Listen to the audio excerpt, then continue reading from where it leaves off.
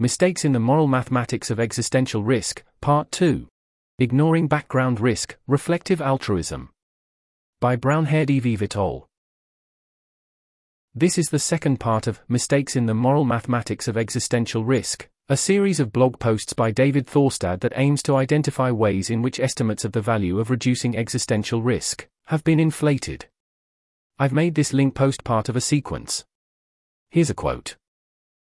In the decades to come, advanced bioweapons could threaten human existence. Although the probability of human extinction from bioweapons may be low, the expected value of reducing the risk could still be large, since such risks jeopardize the existence of all future generations. We provide an overview of biotechnological extinction risk, make some rough initial estimates for how severe the risks might be, and compare the cost-effectiveness of reducing these extinction-level risks with existing biosecurity work. We find that reducing human extinction risk can be more cost-effective than reducing smaller-scale risks, even when using conservative estimates. This suggests that the risks are not low enough to ignore and that more ought to be done to prevent the worst-case scenarios. Millett and Snyder-Beatty, Existential Risk and Cost-Effective Biosecurity. That's the end of that quote. Heading 1. Introduction. This is part 2 of a series based on my paper, Mistakes in the Moral Mathematics of Existential Risk. Part 1 introduced the series and discussed the first mistake, focusing on cumulative rather than per unit risk. We saw how bringing the focus back to per unit rather than cumulative risk was enough to change a claimed small risk reduction of 1/1,000,000% into an astronomically large reduction that would drive risk to almost 1 in a million per century. Today, I want to focus on a second mistake. Ignoring background risk. The importance of modeling background risk is one way to interpret the main lesson of my paper and blog series, Existential Risk Pessimism and the Time of Perils. Indeed, in part 7 of that series, I suggested just this interpretation. It turns out that blogging is sometimes a good way to write a paper. Today, I want to expand my discussion in part 7 of the Existential Risk Pessimism series to clarify the second mistake, ignoring background risk, and to show how it interacts with the first mistake, focusing on cumulative risk, in a leading discussion of cost-effective biosecurity. Some elements of this discussion are lifted verbatim from my earlier post. In my defense, I remind my readers that I am lazy. Heading 2. Snyder-Beatty and Millett on cost-effective biosecurity. Andrew Snyder-Beatty holds a DPhil in zoology from Oxford, and works as a senior program officer at Open Philanthropy. Snyder-Beatty is widely considered to be among the very most influential voices on biosecurity within the effective, altruist community. Piers Millett is a senior research fellow at the Future of Humanity Institute. Millett holds advanced degrees in science policy, research methodology and international security, and has extensive industry experience in biosecurity. Millett and Snyder-Beatty's paper, Existential Risk and Cost-Effective Biosecurity, is among the most cited papers on biosecurity written by effective altruists. The paper argues that even very small reductions in existential risks in the biosecurity sector, henceforth, biorisks, are cost-effective by standard metrics. Millett and Snyder-Beatty estimate the cost-effectiveness of an intervention as C/NLR, where C is the cost of the intervention. N is the number of biothreats we expect to occur in 1 century. L is the number of life years lost in such an event. R is the reduction in risk, in this century only, achieved by spending. C. That's the end of that list. Millett and Snyder-Beatty estimate these quantities as follows.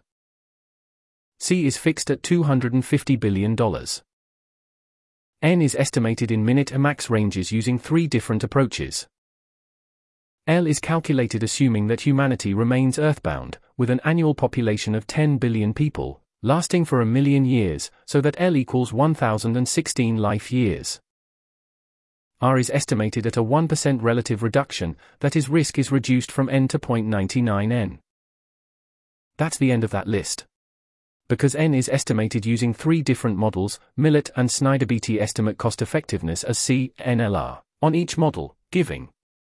There's a table here, see the original post.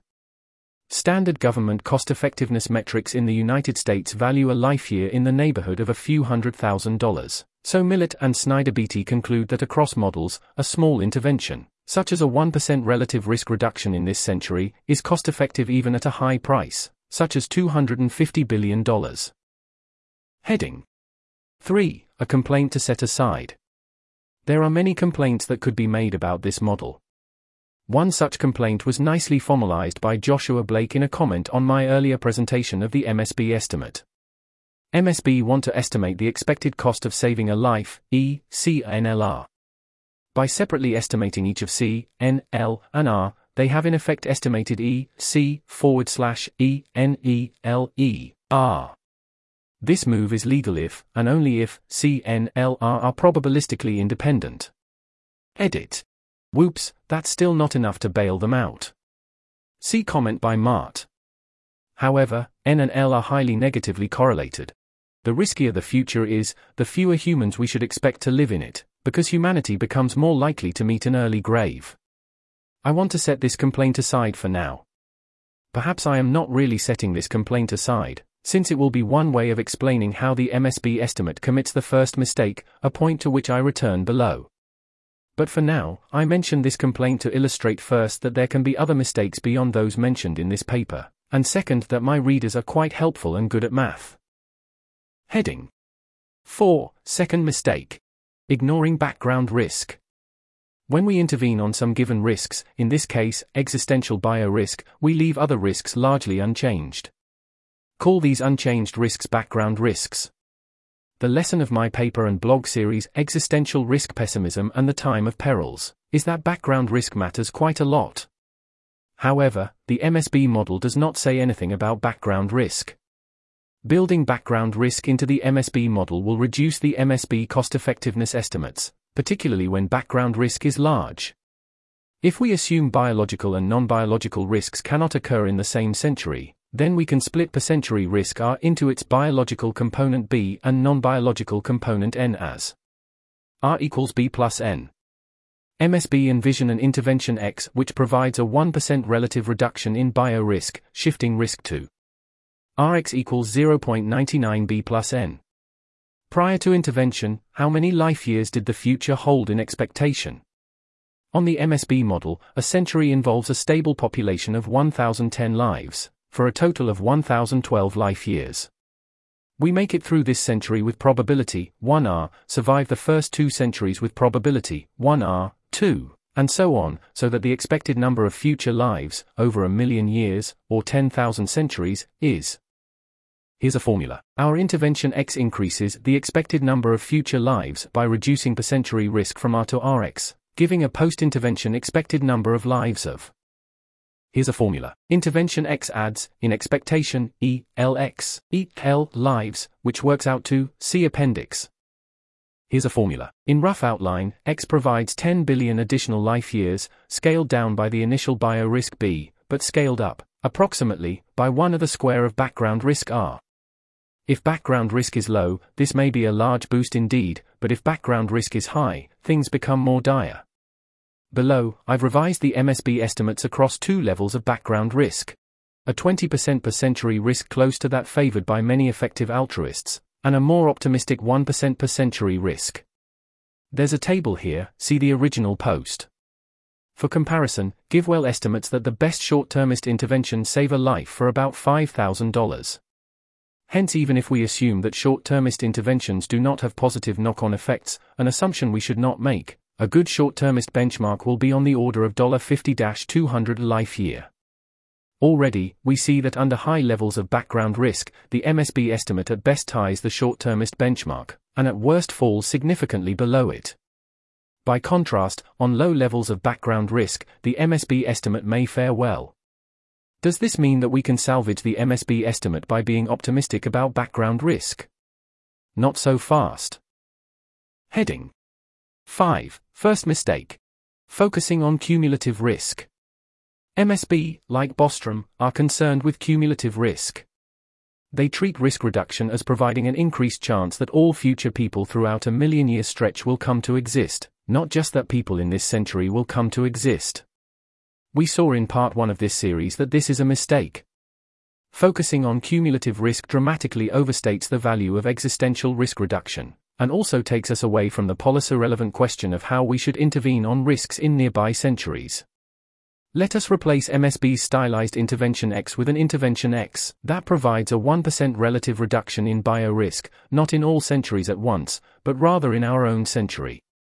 That is, X reduces risk in this century to Rx equals 0.99 B plus N. But leaves risk in future centuries at R equals B plus N. How many additional lives does X provide in expectation? It turns out, see paper for details, that here's a formula. Whereas before, this expression was divided through, roughly, by R2, now it divides through only by R. That will tend to reduce the cost-effectiveness of X, since R is a number between 0 and 1. Importantly, the penalty is worse for low values of R. The loss of a second R in the denominator shaves a factor of approximately 5 off this expression for a pessimistic R equals 0.2, but a whopping 2 orders of magnitude off in the case that R equals 0.01. Below, I've revised the MSB estimates to incorporate not only background risk, but also risk reduction within a single century rather than across all time. There's a table here, see the original post. This is bad news. Only the most optimistic model, Model 1 with R equals 0.01, makes biosecurity competitive with the short-termist benchmark of $50-200 a life year. Across most other models, biosecurity turns out not only to be less cost-effective than the best short-termist interventions, but often many orders of magnitude less cost-effective. Again, we see that mistakes in moral mathematics matter. Correcting the first and second mistakes within the MSB model took biosecurity from robustly cost-effective to robustly cost-ineffective in comparison to short-termist benchmarks. Heading 6. Wrapping up. So far, we have met 2 mistakes in the moral mathematics of existential risk. First mistake. Focusing on cumulative risk rather than per-unit risk. Second mistake. Ignoring background risk. That's the end of that list. We looked at a leading model of cost-effective biosecurity due to Piers Millett and Andrew Snyder-Beatty. We saw that the model commits both mistakes, and that correcting the mistakes leads to a near-complete reversal of Millett and Snyder-Beatty's conclusion. It makes biosecurity look robustly less cost-effective than leading short-termist interventions, rather than robustly more cost-effective. In the next post, I introduce a final mistake in the moral mathematics of existential risk: neglecting population dynamics. This article was narrated by Type 3 Audio for the Effective Altruism Forum. To report an issue or give feedback on this narration, go to t3a.is.